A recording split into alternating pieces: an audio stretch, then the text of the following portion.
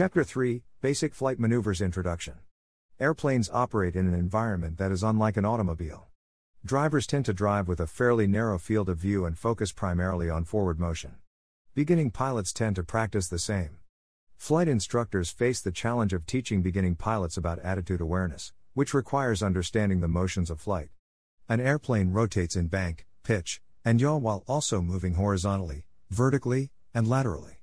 The four fundamentals, straight and level flight, turns, climbs, and descents, are the principal maneuvers that control the airplane through the six motions of flight. The four fundamentals. To master any subject, one should first master the fundamentals. For flying, this includes straight and level flight, turns, climbs, and descents. All flying tasks are based on these maneuvers, and an attempt to move on to advanced maneuvers prior to mastering the four fundamentals hinders the learning process.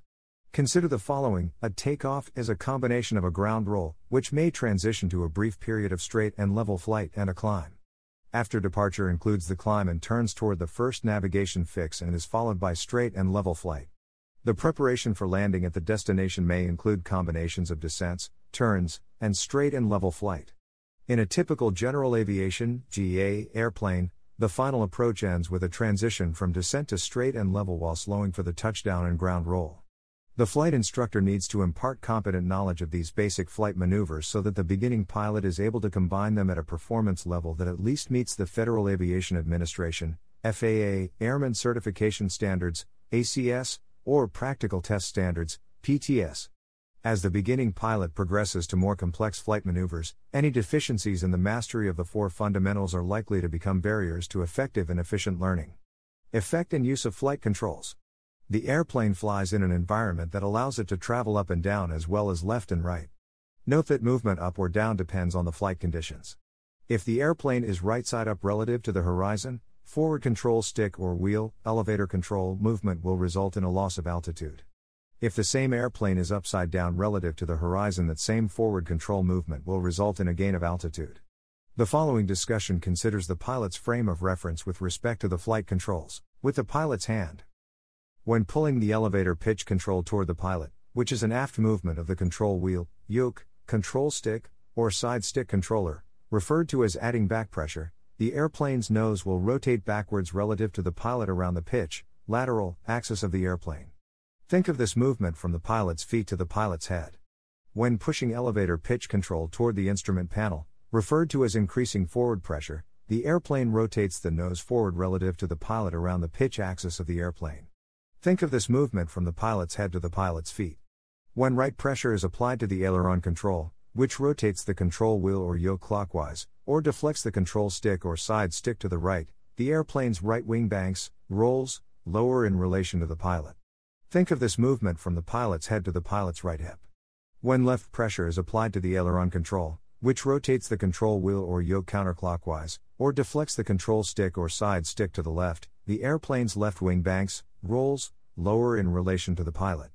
Think of this movement from the pilot's head to the pilot's left hip. With the pilot's feet.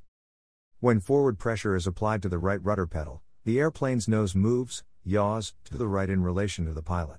Think of this movement from the pilot's left shoulder to the pilot's right shoulder. When forward pressure is applied to the left rudder pedal, the airplane's nose moves, yaws, to the left in relation to the pilot. Think of this movement from the pilot's right shoulder to the pilot's left shoulder. While in flight, the control surfaces remain in a fixed position as long as all forces acting upon them remain balanced. Resistance to movement increases as airspeed increases and decreases as airspeed decreases.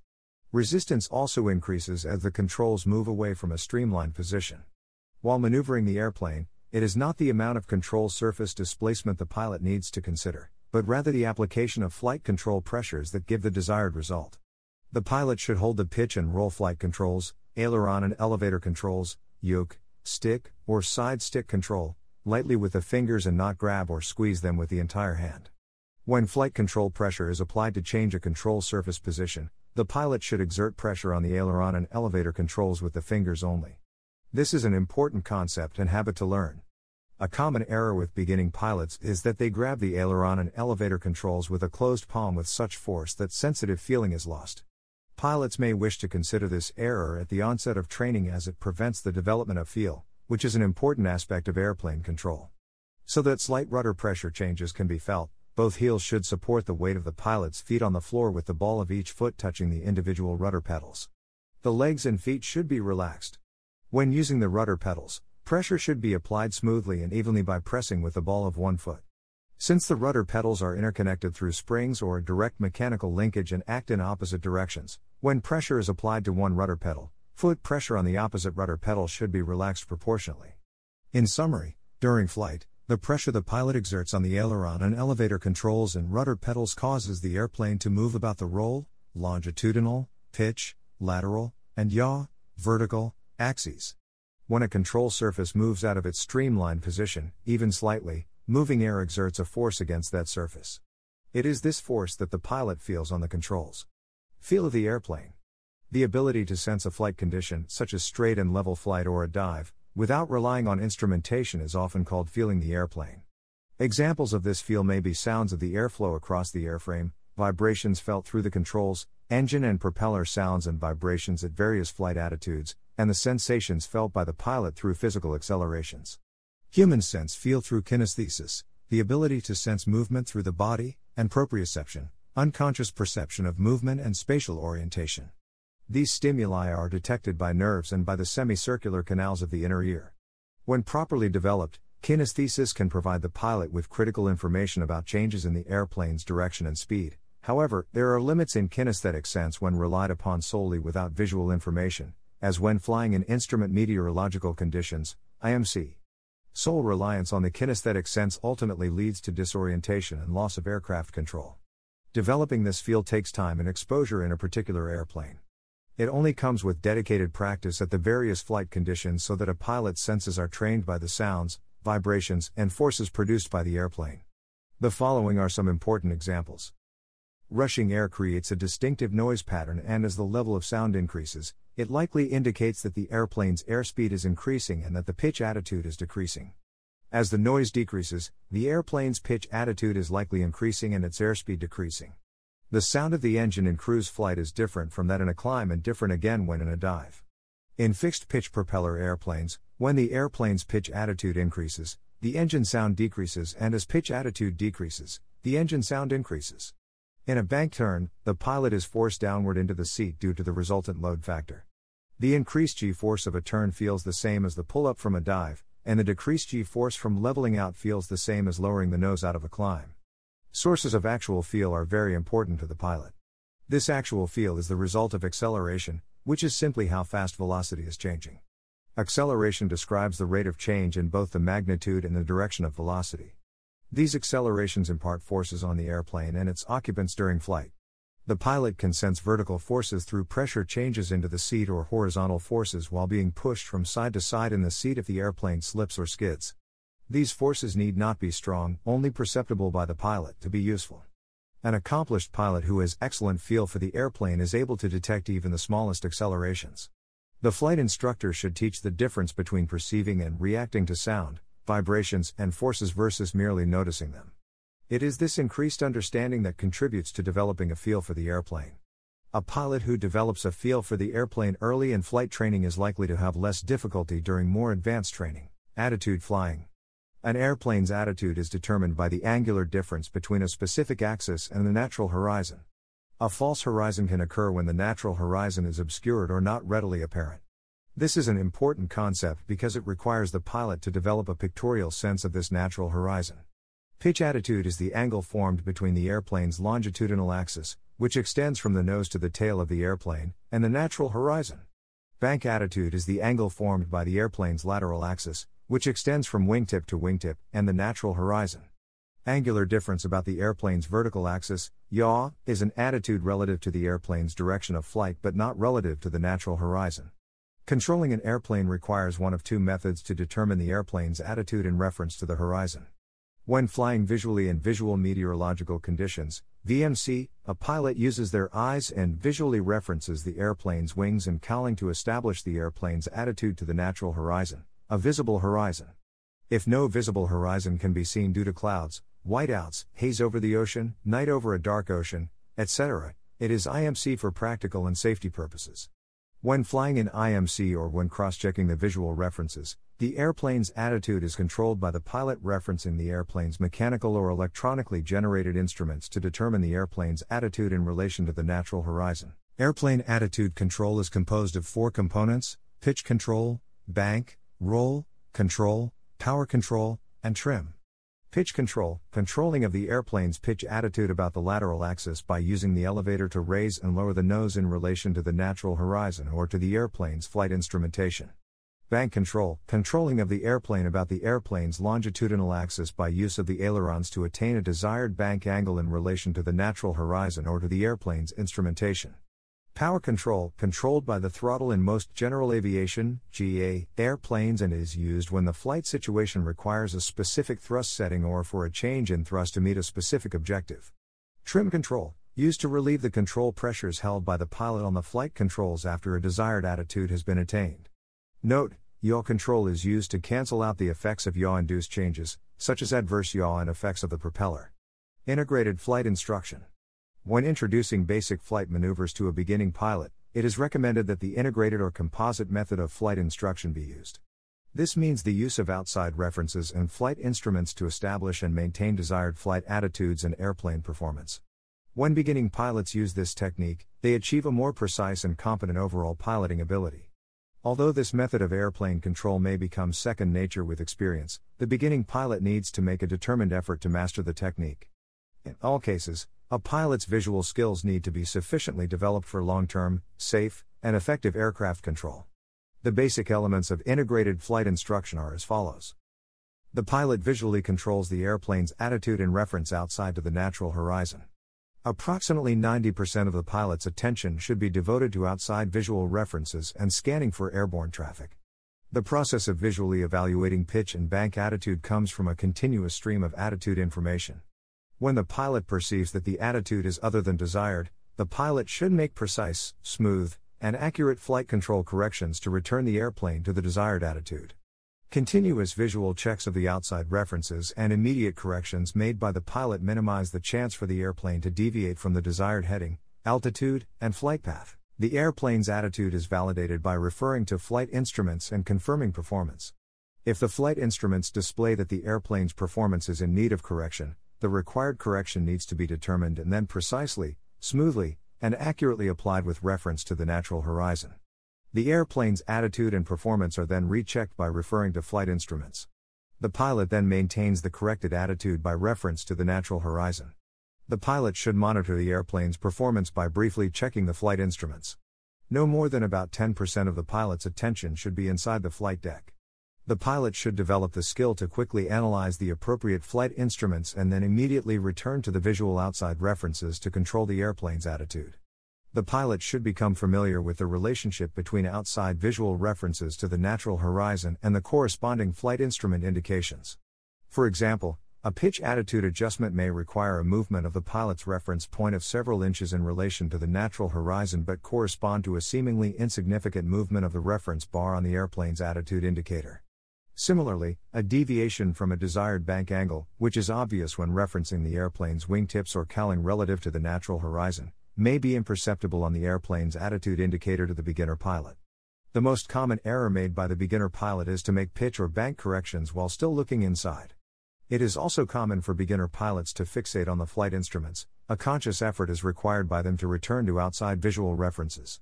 For the first several hours of instruction, flight instructors may choose to use flight instrument covers to develop a beginning pilot's skill or to correct a pilot's poor habit of fixating on instruments by forcing them to use outside visual references for aircraft control. The beginning pilot, not being familiar with the intricacies of flight by references to instruments, including such things as instrument lag and gyroscopic precession, will invariably make excessive attitude corrections and end up chasing the instruments. Airplane attitude by reference to the natural horizon, however, presents immediate and accurate indications many times larger than on any instrument. The beginning pilot should understand that any time airplane attitude by reference to the natural horizon cannot be established or maintained, the situation has become a genuine emergency and that the use of integrated flight instruction does not prepare pilots for flight in IMC. Straight and level flight. Straight and level flight is flight in which heading and altitude are maintained. The other fundamentals are derived as variations from straight and level flight, and the need to form proper and effective skills in flying straight and level should be understood. The ability to perform straight and level flight results from repetition and practice. A high level of skill results when the pilot perceives outside references, takes mental snapshots of the flight instruments, and makes effective, timely, and proportional corrections from unintentional slight turns, descents, and climbs. Straight and level flight is a matter of consciously fixing the relationship of a reference point on the airplane in relation to the natural horizon. The establishment of these reference points should be initiated on the ground as they depend on the pilot's seating position, height, and posture. The pilot should sit in a normal manner with the seat position adjusted, such that the pilot sees adequately over the instrument panel while being able to fully depress the rudder pedals without straining or reaching. A flight instructor may use a dry erase marker or removable tape to make reference lines on the windshield or cowling to help the beginner pilot establish visual reference points. Vertical reference lines are best established on the ground, such as when the airplane is placed on a marked centerline, with the beginner pilot seated in proper position. Horizontal reference lines are best established with the airplane in flight, such as during slow flight and cruise configurations. The horizon reference point is always the same, no matter what altitude, since the point is always on the horizon, although the distance to the horizon will be further as altitude increases. There are multiple horizontal reference lines due to varying pitch attitude requirements. However, these teaching aids are generally needed for only a short period until the beginning pilot understands where and when to look while maneuvering the airplane. Straight flight. Maintaining a constant direction or heading is accomplished by visually checking the relationship of the airplane's wingtips to the natural horizon. Depending on whether the airplane is a high wing or low wing, both wingtips should be level and equally above or below the natural horizon. Any necessary bank corrections are made with the pilot's coordinated use of ailerons and rudder. Figure 3.7. The pilot should understand that any time the wings are banked, the airplane turns. The objective of straight flight is to detect and correct small deviations, necessitating minor flight control corrections. The bank attitude information can also be obtained from a quick scan of the attitude indicator, which shows the position of the airplane's wings relative to the horizon, and the heading indicator, which indicates if the airplane is off the desired heading. Figure 3.6. Nose reference for straight and level flight. Figure 3.7. Wingtip reference for straight and level flight. It is possible to maintain straight flight by simply exerting the necessary pressure with the ailerons or rudder independently in the desired direction of correction. However, the practice of using the ailerons and rudder independently is not correct and makes precise control of the airplane difficult. The correct bank flight control movement requires the coordinated use of ailerons and rudder. Straight and level flight requires almost no application of flight control pressures if the airplane is properly trimmed and the air is smooth. For that reason, the pilot should not form the habit of unnecessarily moving the flight controls. The pilot needs to learn to recognize when corrections are necessary and then to make a measured flight control response precisely, smoothly, and accurately. Pilots may tend to look out to one side continually, generally to the left due to the pilot's left seat position, and consequently focus attention in that direction. This not only gives a restricted angle from which the pilot is to observe but also causes the pilot to exert unconscious pressure on the flight controls in that direction. It is also important that the pilot not fixate in any one direction and continually scan outside the airplane, not only to ensure that the airplane's attitude is correct, but also to ensure that the pilot is considering other factors for safe flight. Continually observing both wingtips has advantages other than being the only positive check for leveling the wings. This includes looking for aircraft traffic, terrain and weather influences, and maintaining overall situational awareness. Straight flight allows flying along a line. For outside references, the pilot selects a point on the horizon aligned with another point ahead. If those 2 points stay in alignment, the airplane will track the line formed by the 2 points. A pilot can also hold a course in VFR by tracking to a point in front of a compass or magnetic direction indicator, with only glances at the instrument or indicator to ensure being on course. The reliance on a surface point does not work when flying over water or flat snow-covered surfaces. In these conditions, the pilot should rely on the magnetic heading indication. Level flight. In learning to control the airplane in level flight, it is important that the pilot be taught to maintain a light touch on the flight controls using fingers rather than the common problem of a tight-fisted palm wrapped around the flight controls. The pilot should exert only enough pressure on the flight controls to produce the desired result. The pilot should learn to associate the apparent movement of the references with the control pressures which produce attitude movement. As a result, the pilot can develop the ability to adjust the change desired in the airplane's attitude by the amount and direction of pressures applied to the flight controls without the pilot excessively referring to instrument or outside references for each minor correction. The pitch attitude for level flight is first obtained by the pilot being properly seated, selecting a point toward the airplane's nose as a reference, and then keeping that reference point in a fixed position relative to the natural horizon. The principles of attitude flying require that the reference point to the natural horizon position should be cross-checked against the flight instruments to determine if the pitch attitude is correct. If trending away from the desired altitude, the pitch attitude should be readjusted in relation to the natural horizon, and then the flight instruments cross-check to determine if altitude is now being corrected or maintained.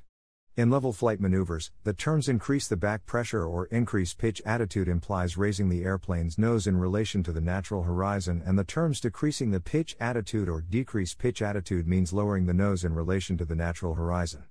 The pilot's primary reference is the natural horizon.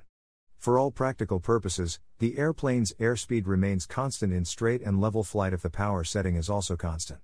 Intentional airspeed changes, by increasing or decreasing the engine power, provide proficiency in maintaining straight and level flight as the airplane's airspeed is changing.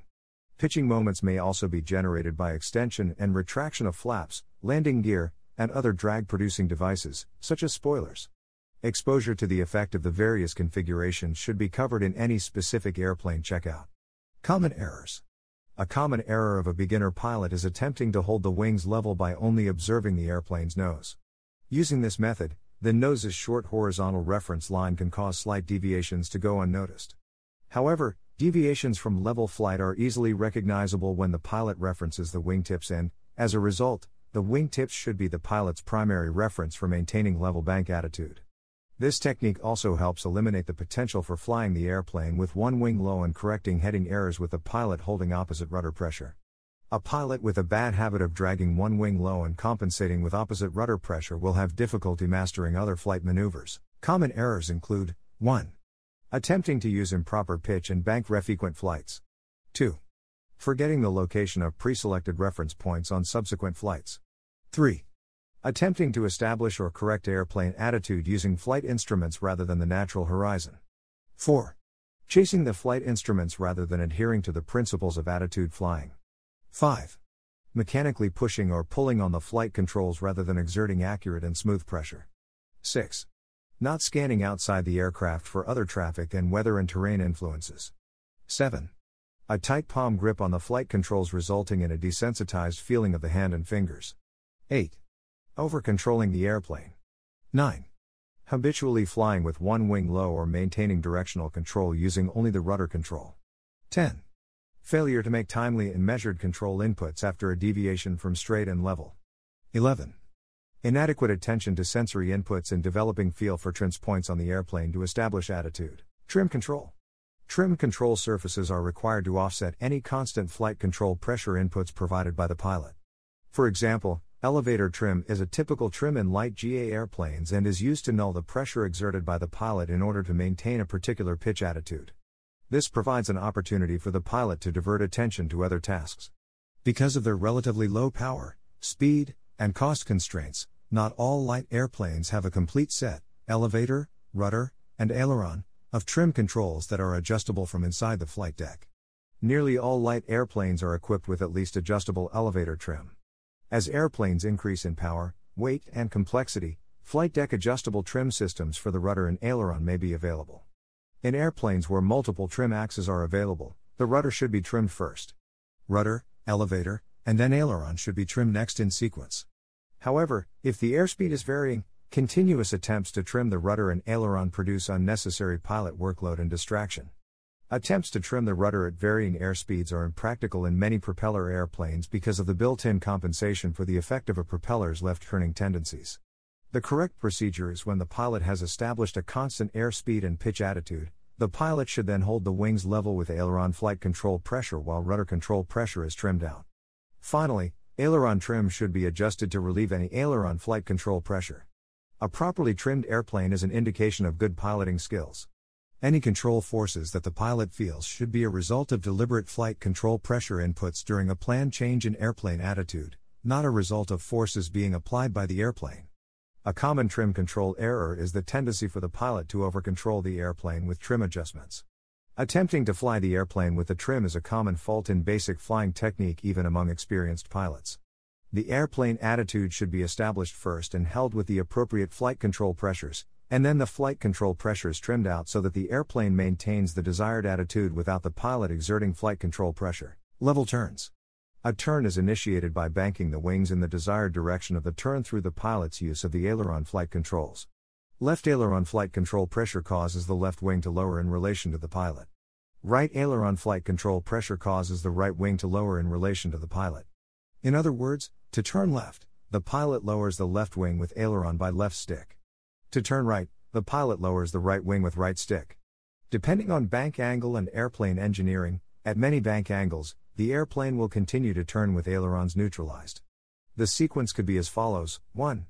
Bank the airplane, adding either enough power or pitching up to compensate for the loss of vertical lift. 2. Neutralize controls as necessary to stop bank from increasing and hold desired bank angle. 3.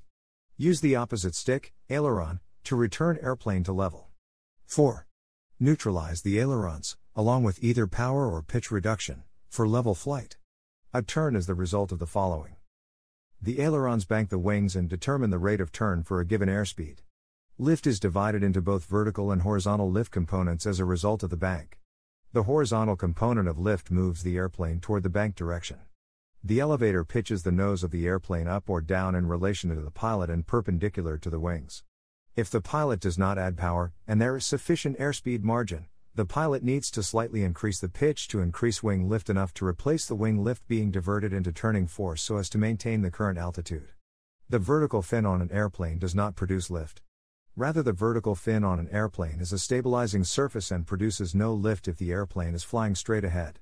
The vertical fin's purpose is to keep the aft end of the airplane behind the front end.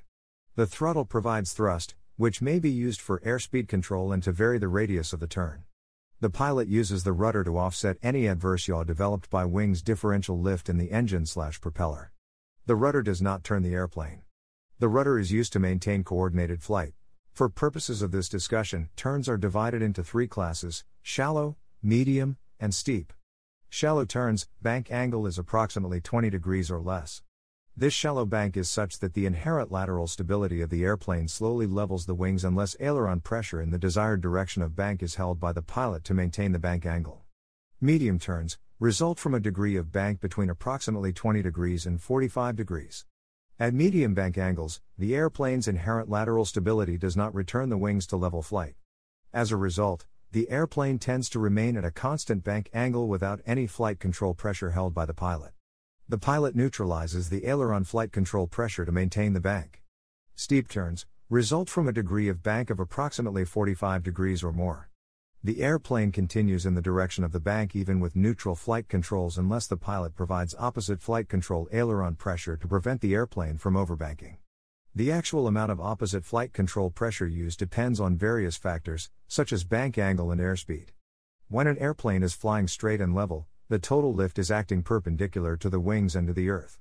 As the airplane is banked into a turn, total lift is the resultant of 2 components, vertical and horizontal. The vertical lift component continues to act perpendicular to the earth and opposes gravity. The horizontal lift component acts parallel to the earth's surface opposing centrifugal force. These 2 lift components act at right angles to each other, causing the resultant total lifting force to act perpendicular to the banked wing of the airplane. It is the horizontal lift component that begins to turn the airplane and not the rudder. In constant altitude, constant airspeed turns, it is necessary to increase the OA of the wing when rolling into the turn by increasing back pressure on the elevator, as well to add power countering the loss of speed due to increased drag. This is required because total lift has divided into vertical and horizontal components of lift. In order to maintain altitude, the total lift, since total lift acts perpendicular to the wing, needs to be increased to meet the vertical component of lift requirements, to balance weight and load factor, for level flight. The purpose of the rudder in a turn is to coordinate the turn.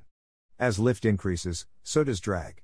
When the pilot deflects the ailerons to bank the airplane, both lift and drag are increased on the rising wing and, simultaneously, lift and drag are decreased on the lowering wing. This increased drag on the rising wing and decreased drag on the lowering wing results in the airplane yawing opposite to the direction of turn. To counteract this adverse yaw, rudder pressure is applied simultaneously with the aileron deflection in the desired direction of turn. This action is required to produce a coordinated turn. Coordinated flight is an important part of airplane control. Situations can develop when a pilot maintains certain uncoordinated flight control deflections, which create the potential for a spin. This is especially hazardous when operating at low altitudes, such as when operating in the airport traffic pattern. During uncoordinated flight, the pilot may feel that they are being pushed sideways toward the outside or inside of the turn. Figure 3.13, the pilot feels pressed toward the outside of a turn during a skid and feels pressed toward the inside of a turn during a slip. The ability to sense a skid or slip is developed over time, and as the feel of flying develops, a pilot should become highly sensitive to a slip or skid without undue reliance on the flight instruments. Turn radius. To understand the relationship between airspeed, bank, and radius of turn, it should be noted that the rate of turn at any given true airspeed depends on the horizontal lift component. The horizontal lift component varies in proportion to the amount of bank. Therefore, the rate of turn at a given airspeed increases as the angle of bank is increased. On the other hand, when a turn is made at a higher airspeed at a given bank angle, the inertia is greater and the horizontal lift component required for the turn is greater, causing the turning rate to become slower. Therefore, at a given angle of bank, a higher airspeed makes the radius of turn larger because the airplane turns at a slower rate.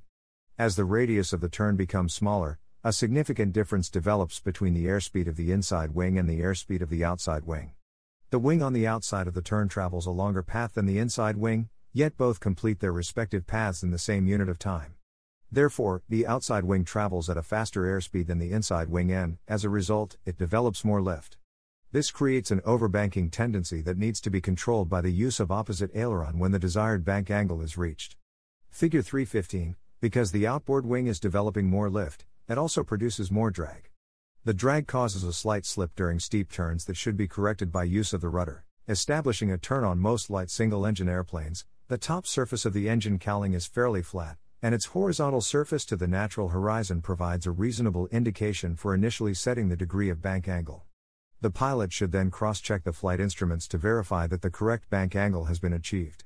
Information obtained from the attitude indicator shows the angle of the wing in relation to the horizon. The pilot's seating position in the airplane is important as it affects the interpretation of outside visual references. A common problem is that a pilot may lean away from the turn in an attempt to remain in an upright position in relation to the horizon.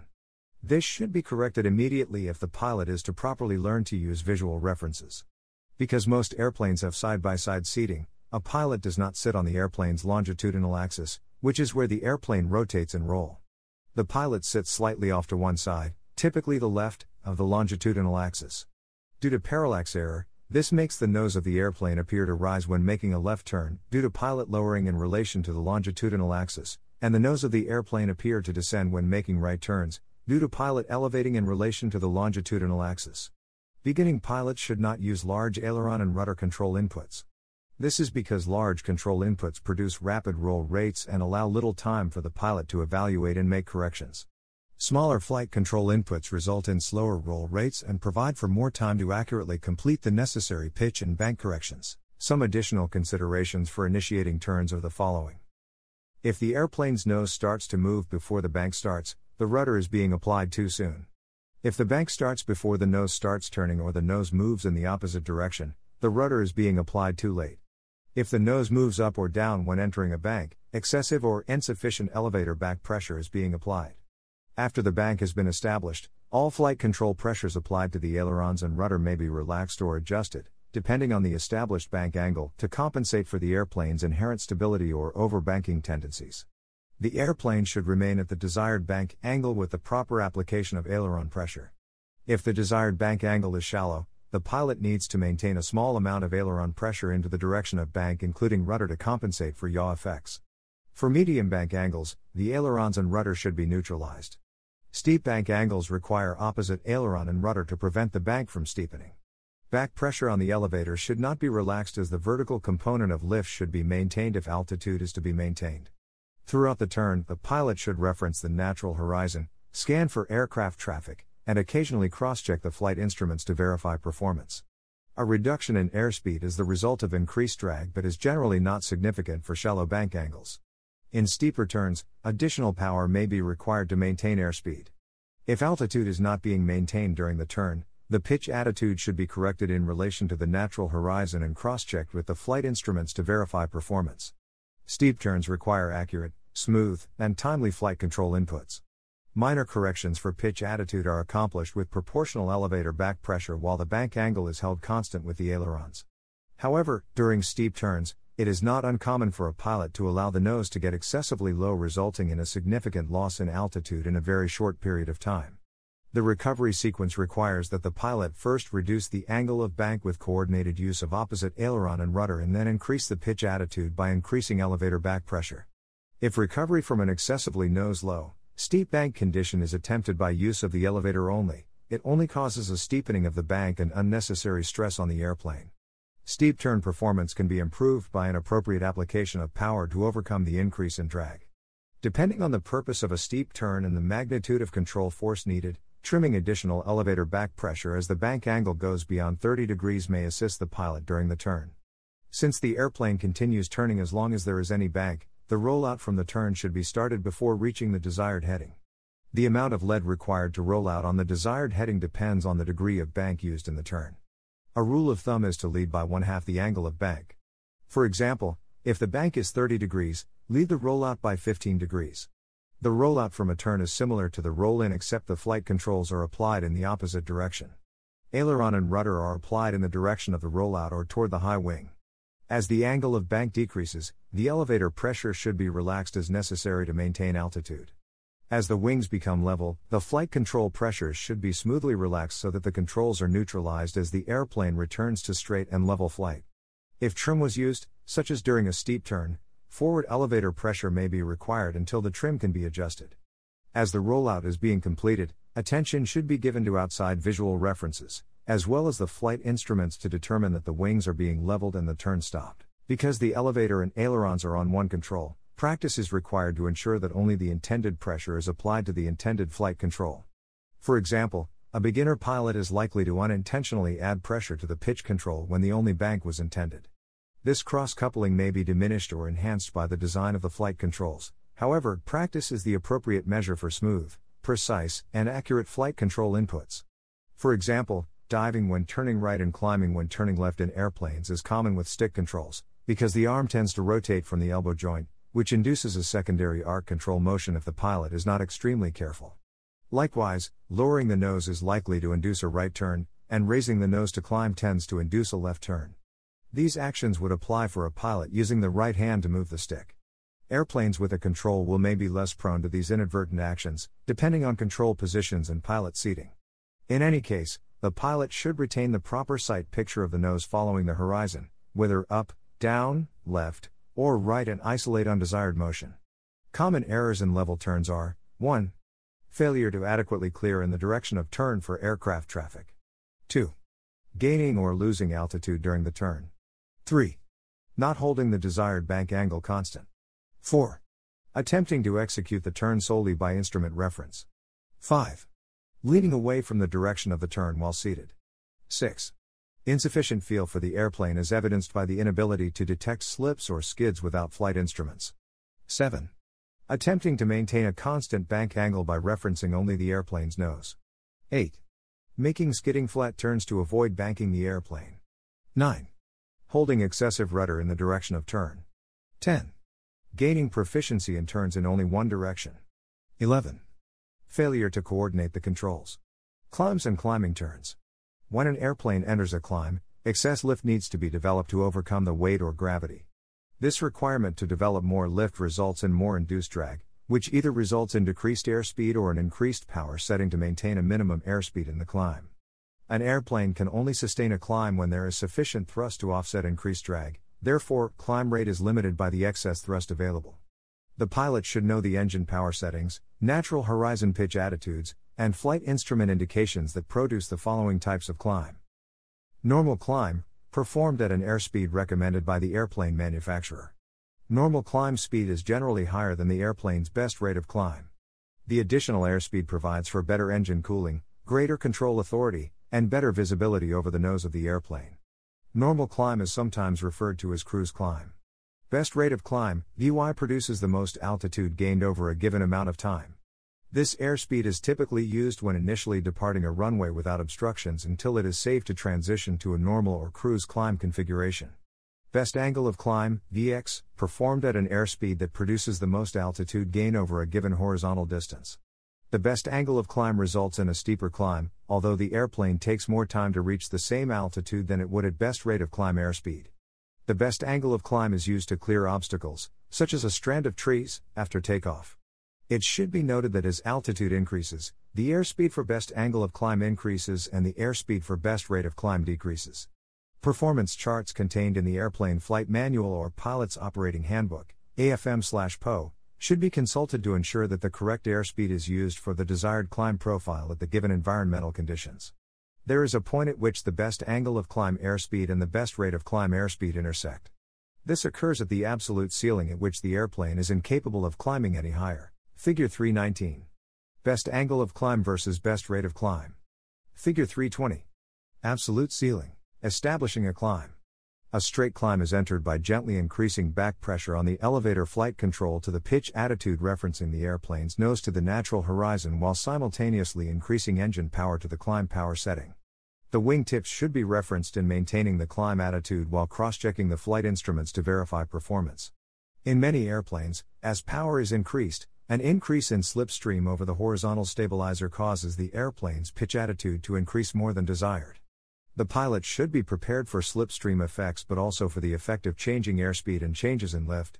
The pilot should be prepared to use the required flight control pressures to achieve the desired pitch attitude. If a climb is started from cruise flight, the airspeed gradually decreases as the airplane enters a stabilized climb attitude. The thrust required to maintain straight and level flight at a given airspeed is not sufficient to maintain the same airspeed in a climb. Increased drag in a climb stems from increased lift demands made upon the wing to increase altitude. Climbing requires an excess of lift over that necessary to maintain level flight. Increased lift will generate more induced drag. That increase in induced drag is why more power is needed and why a sustained climb requires an excessive thrust. For practical purposes, gravity or weight is a constant. A vector diagram shows why more lift is necessary during a climb, as the vertical component of lift generated from the wings is no longer perpendicular to the wings and adds to drag. The total vertical force is increased by adding a vertical component of thrust from the power plant, and the power should be advanced to the recommended climb power. On airplanes equipped with an independently controllable pitch propeller, this requires advancing the propeller control prior to increasing engine power. Some airplanes may be equipped with cowl flaps to facilitate effective engine cooling.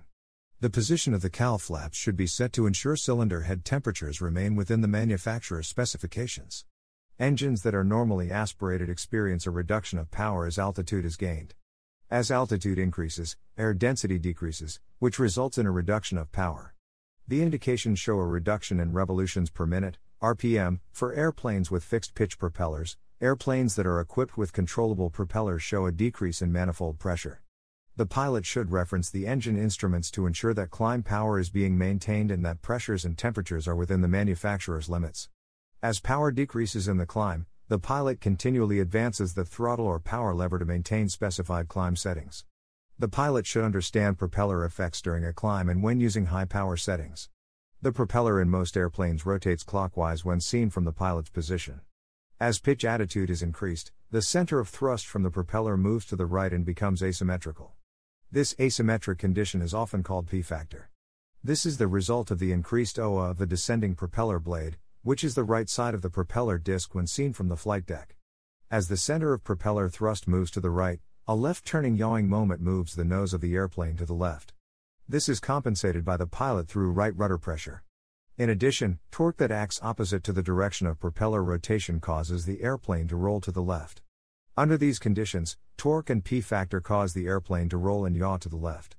To counteract this, right rudder and aileron flight control pressures should be used. During the initial practice of climbs, this may initially seem awkward. However, after some experience, the correction for propeller effects becomes instinctive. As the airspeed decreases during the climb's establishment, the airplane's pitch attitude tends to lower unless the pilot increases the elevator flight control pressure. Nose-up elevator trim should be used so that the pitch attitude can be maintained without the pilot holding back elevator pressure. Throughout the climb, since the power should be fixed at the climb power setting, airspeed is controlled by the use of elevator pressure. The pitch attitude to the natural horizon determines if the pitch attitude is correct and should be cross-checked to the flight instruments to verify climb performance. To return to straight and level flight from a climb, it is necessary to begin leveling off prior to reaching the desired altitude. Level off should begin at approximately 10% of the rate of climb. For example, if the airplane is climbing at 500 feet per minute, FPM, leveling off should begin 50 feet prior to reaching the desired altitude. The pitch attitude should be decreased smoothly and slowly to allow for the airspeed to increase. A loss of altitude may result if the pitch attitude is changed too rapidly without allowing the airspeed to increase proportionately. After the airplane is established in level flight at a constant altitude, climb power should be retained temporarily so that the airplane accelerates to the cruise airspeed. When the airspeed reaches the desired cruise airspeed, the throttle setting and the propeller control, if equipped, should be set to the cruise power setting and the airplane retrimmed. Climbing turns. In the performance of climbing turns, the following factors should be considered.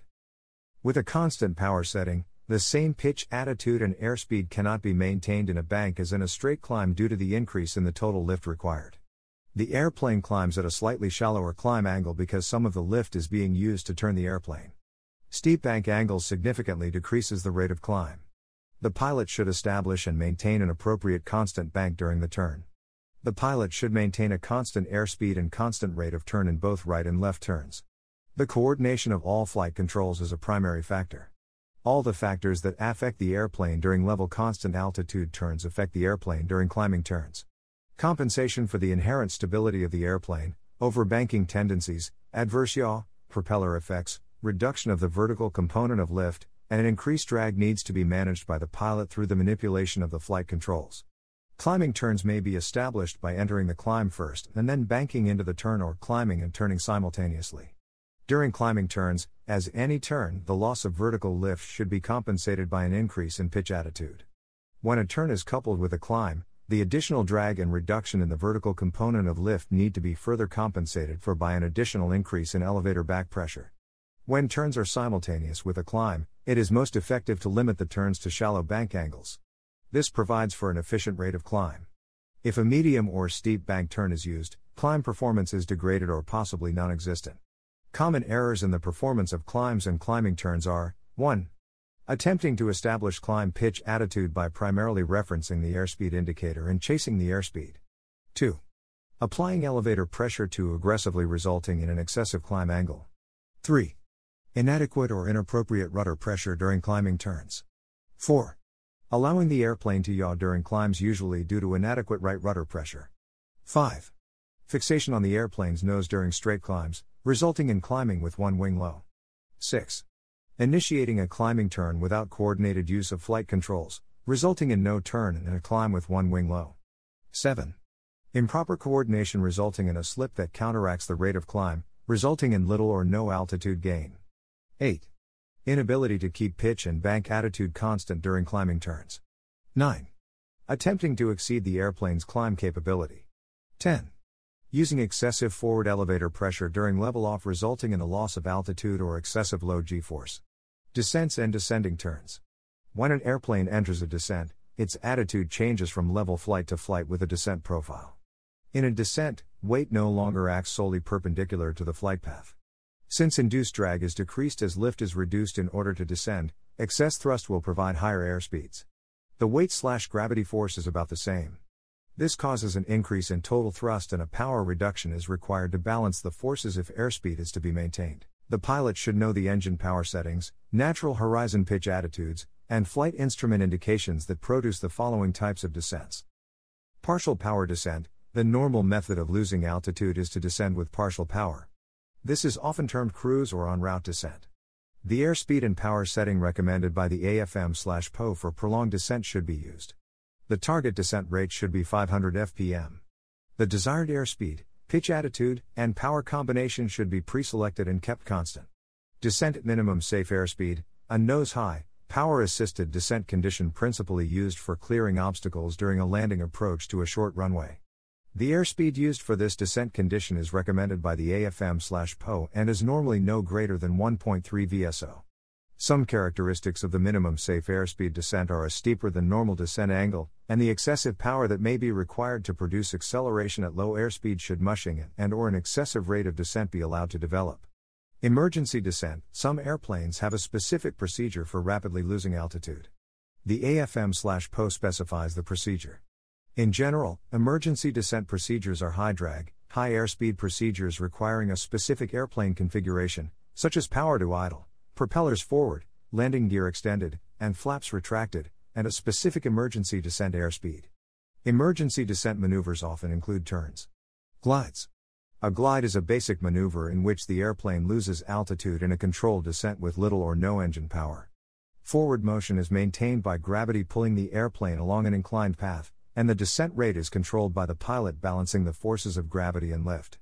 To level off from a partial power descent using a 1,000 feet per minute descent rate, the pilot should use 10%, 100 feet in this example, as the distance above the desired level off altitude to begin raising the nose and adding power to stop the descent and maintain airspeed.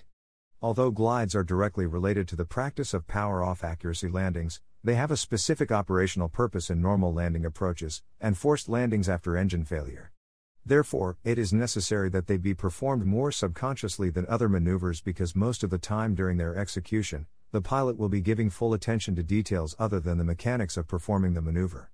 Since glides are usually performed relatively close to the ground, accuracy of their execution and the formation of proper technique and habits are of special importance. The glide ratio of an airplane is the distance the airplane travels in relation to the altitude it loses. For example, if an airplane travels 10,000 feet forward while descending 1,000 feet, its glide ratio is 10:1. The best glide airspeed is used to maximize the distance flown. This airspeed is important when a pilot is attempting to fly during an engine failure. The best airspeed for gliding is one at which the airplane travels the greatest forward distance for a given loss of altitude in still air. This best glide airspeed occurs at the highest lift-to-drag ratio, LD. When gliding at airspeed above or below the best glide airspeed, drag increases. Any change in the gliding airspeed results in a proportional change in the distance flown. As the glide airspeed is increased or decreased from the best glide airspeed, the glide ratio is lessened. Variations in weight do not affect the glide angle provided the pilot uses the proper airspeed. Since it is the LD ratio that determines the distance the airplane can glide, weight does not affect the distance flown. However, a heavier airplane needs to fly at a higher airspeed to obtain the same glide ratio. For example, if two airplanes having the same LD ratio but different weights start a glide from the same altitude, the heavier airplane gliding at a higher airspeed arrives at the same touchdown point in a shorter time. Both airplanes cover the same distance, only the lighter airplane takes a longer time. Since the highest glide ratio occurs at maximum LD, certain considerations should be given for drag-producing components of the airplane, such as flaps, landing gear, and cowl flaps. When drag increases, a corresponding decrease in pitch attitude is required to maintain airspeed. As the pitch is lowered, the glide path steepens and reduces the distance traveled. To maximize the distance traveled during a glide, all drag-producing components need to be eliminated if possible. Wind affects the gliding distance. With a tailwind, the airplane glides farther because of the higher ground speed. Conversely, with a headwind, the airplane does not glide as far because of the slower ground speed. This is important for a pilot to understand and manage when dealing with engine-related emergencies and any subsequent forced landing. During powered operations, the airplane design compensates for the effects of P-factor and propeller slipstream. While these effects disappear during a glide, the design compensation remains. During glides, it is likely that slight left rudder pressure will be required to maintain coordinated flight. In addition, the pilot needs to use greater deflection of the flight controls due to the relatively slow airflow over the control surfaces. Minimum sink speed is used to maximize the time that the airplane remains in flight. It results in the airplane losing altitude at the lowest rate. Minimum sink speed occurs at a lower airspeed than the best glide speed. Flight at the minimum sink airspeed results in less distance traveled. Minimum sink speed is useful in flight situations where time in flight is more important than distance flown. An example is ditching an airplane at sea. Minimum sink speed is not an often published airspeed but generally is a few knots less than best glide speed. In an emergency, such as an engine failure, attempting to apply elevator back pressure to stretch a glide back to the runway is likely to lead the airplane landing short and may even lead to loss of control if the airplane stalls. This leads to a cardinal rule of airplane flying: the pilot should not attempt to stretch a glide by applying back elevator pressure and reducing the airspeed below the airplane's recommended best glide speed. The purpose of pitch control during the glide is to maintain the maximum LD, which may require fore or aft flight control pressure to maintain best glide airspeed. To enter a glide, the pilot should close the throttle and, if equipped, advance the propeller lever forward. With back pressure on the elevator flight control, the pilot should maintain altitude until the airspeed decreases to the recommended best glide speed.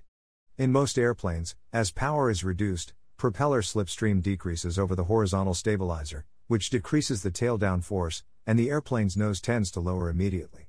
To keep pitch attitude constant after a power change, the pilot should counteract the pitch down with a simultaneous increase in elevator back pressure. This point is particularly important for fast airplanes as they do not readily lose their airspeed. Any slight deviation of the airplane's nose downwards results in an immediate increase in airspeed. Once the airspeed has dissipated to best glide speed, the pitch attitude should be set to maintain that airspeed. This should be done with reference to the natural horizon and with a quick reference to the flight instruments. When the airspeed has stabilized, the airplane should be trimmed to eliminate any flight control pressures held by the pilot.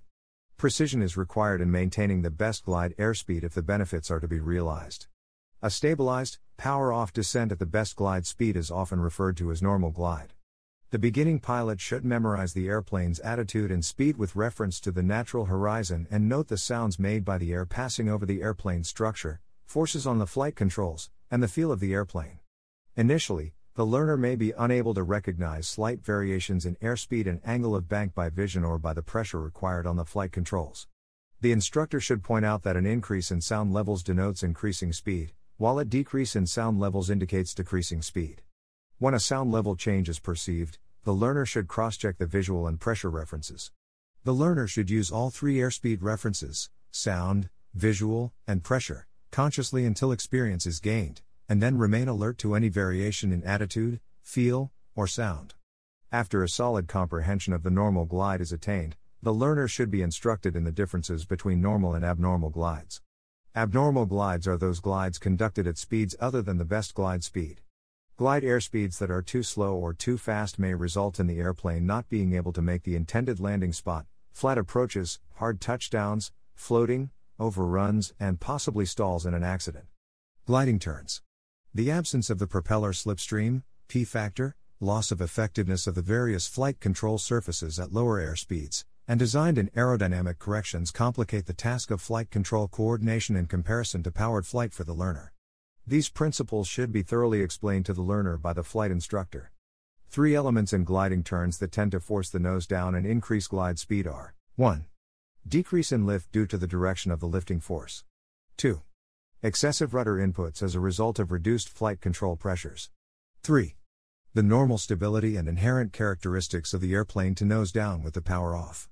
These three factors make it necessary to use more back pressure on the elevator than is required for a straight glide or a level turn, and they have an effect on control coordination. The rudder compensates for yawing tendencies when rolling in or out of a gliding turn. However, the required rudder pedal pressures are reduced as a result of the reduced forces acting on the control surfaces. A learner may apply excessive rudder pedal pressures based on experience with powered flight. This overcontrol of the aircraft may cause slips and skids and result in potentially hazardous flight control conditions. Some examples of this hazard are: a low-level gliding steep turn during an engine failure emergency. If the rudder is excessively deflected in the direction of the bank while the pilot is increasing elevator back pressure in an attempt to retain altitude, the situation can rapidly turn into an unrecoverable spin. During a power-off landing approach, the pilot depresses the rudder pedal with excessive pressure that leads to increased lift on the outside wing, banking the airplane in the direction of the rudder deflection. The pilot may improperly apply the opposite aileron to prevent the bank from increasing while applying elevator back pressure. If allowed to progress, this situation may result in a fully developed cross-control condition. A stall in this situation almost certainly results in a rapid and unrecoverable spin. Level off from a glide is really two different maneuvers depending on the type of glide. First, in the event of a complete power failure, the best glide speed should be held until necessary to reconfigure for the landing. The pilot should plan for a steeper approach than usual. A 10% lead, 100 feet if the descent rate is 1,000 feet per minute, factor should be sufficient to slow the descent before landing. Second, in the case of simulated power failure training, power should be applied as the 10% lead value appears on the altimeter. This allows a slow but positive power application to maintain or increase airspeed while the pilot raises the nose to stop the descent and retrims the airplane as necessary. The level off from a practice glide should be started before reaching the desired altitude because of the airplane's downward inertia. The amount of lead depends on the rate of descent and the desired airspeed upon completion of the level off. For example, assume the aircraft is in a 500 fpm rate of descent, and the desired final airspeed is higher than the glide speed. The altitude lead should begin at approximately 100 feet above the target altitude. At the lead point, power should be increased to the appropriate level flight cruise power setting. The airplane's nose tends to rise as airspeed and power increase, and the pilot should smoothly control the pitch attitude such that the level off is completed at the desired altitude and airspeed. When recovery is being made from a gliding turn to a normal glide, the back pressure on the elevator control, which was applied during the turn, needs to be decreased or the airplane may pitch up and experience a loss of airspeed. This error requires considerable attention and conscious control adjustment to re-establish a normal glide airspeed. Common errors in the performance of descents and descending turns are: 1. Failure to adequately clear for aircraft traffic in the turn direction or descent. 2. Inadequate elevator back pressure during glide entry resulting in an overly steep glide. 3. Failure to slow the airplane to approximate glide speed prior to lowering pitch attitude. 4. Attempting to establish/maintain a normal glide solely by reference to flight instruments. 5. Inability to sense changes in airspeed through sound and feel. 6. Inability to stabilize the glide, chasing the airspeed indicator. 7. Attempting to stretch the glide by applying back elevator pressure. 8. Skidding or slipping during gliding turns and not recognizing the difference in rudder forces with and without power. 9. Failure to lower pitch attitude during gliding turn entry resulting in a decrease in airspeed. 10. Excessive rudder pressure during recovery from gliding turns. 11. Inadequate pitch control during recovery from straight glide. 12. Cross-controlling during gliding turns near the ground. 13. Failure to maintain constant bank angle during gliding turns. Chapter Summary. The 4 fundamental maneuvers of straight and level flight, turns, climbs, and descents are the foundation of basic airmanship. Effort and continued practice are required to master the fundamentals. It is important that a pilot consider the 6 motions of flight: bank, pitch, yaw and horizontal, vertical, and lateral displacement. In order for an airplane to fly from one location to another, it pitches, banks, and yaws while it moves over and above, in relationship to the ground, to reach its destination. The airplane should be treated as an aerodynamic vehicle that is subject to rigid aerodynamic laws. A pilot needs to understand and apply the principles of flight in order to control an airplane with the greatest margin of mastery and safety.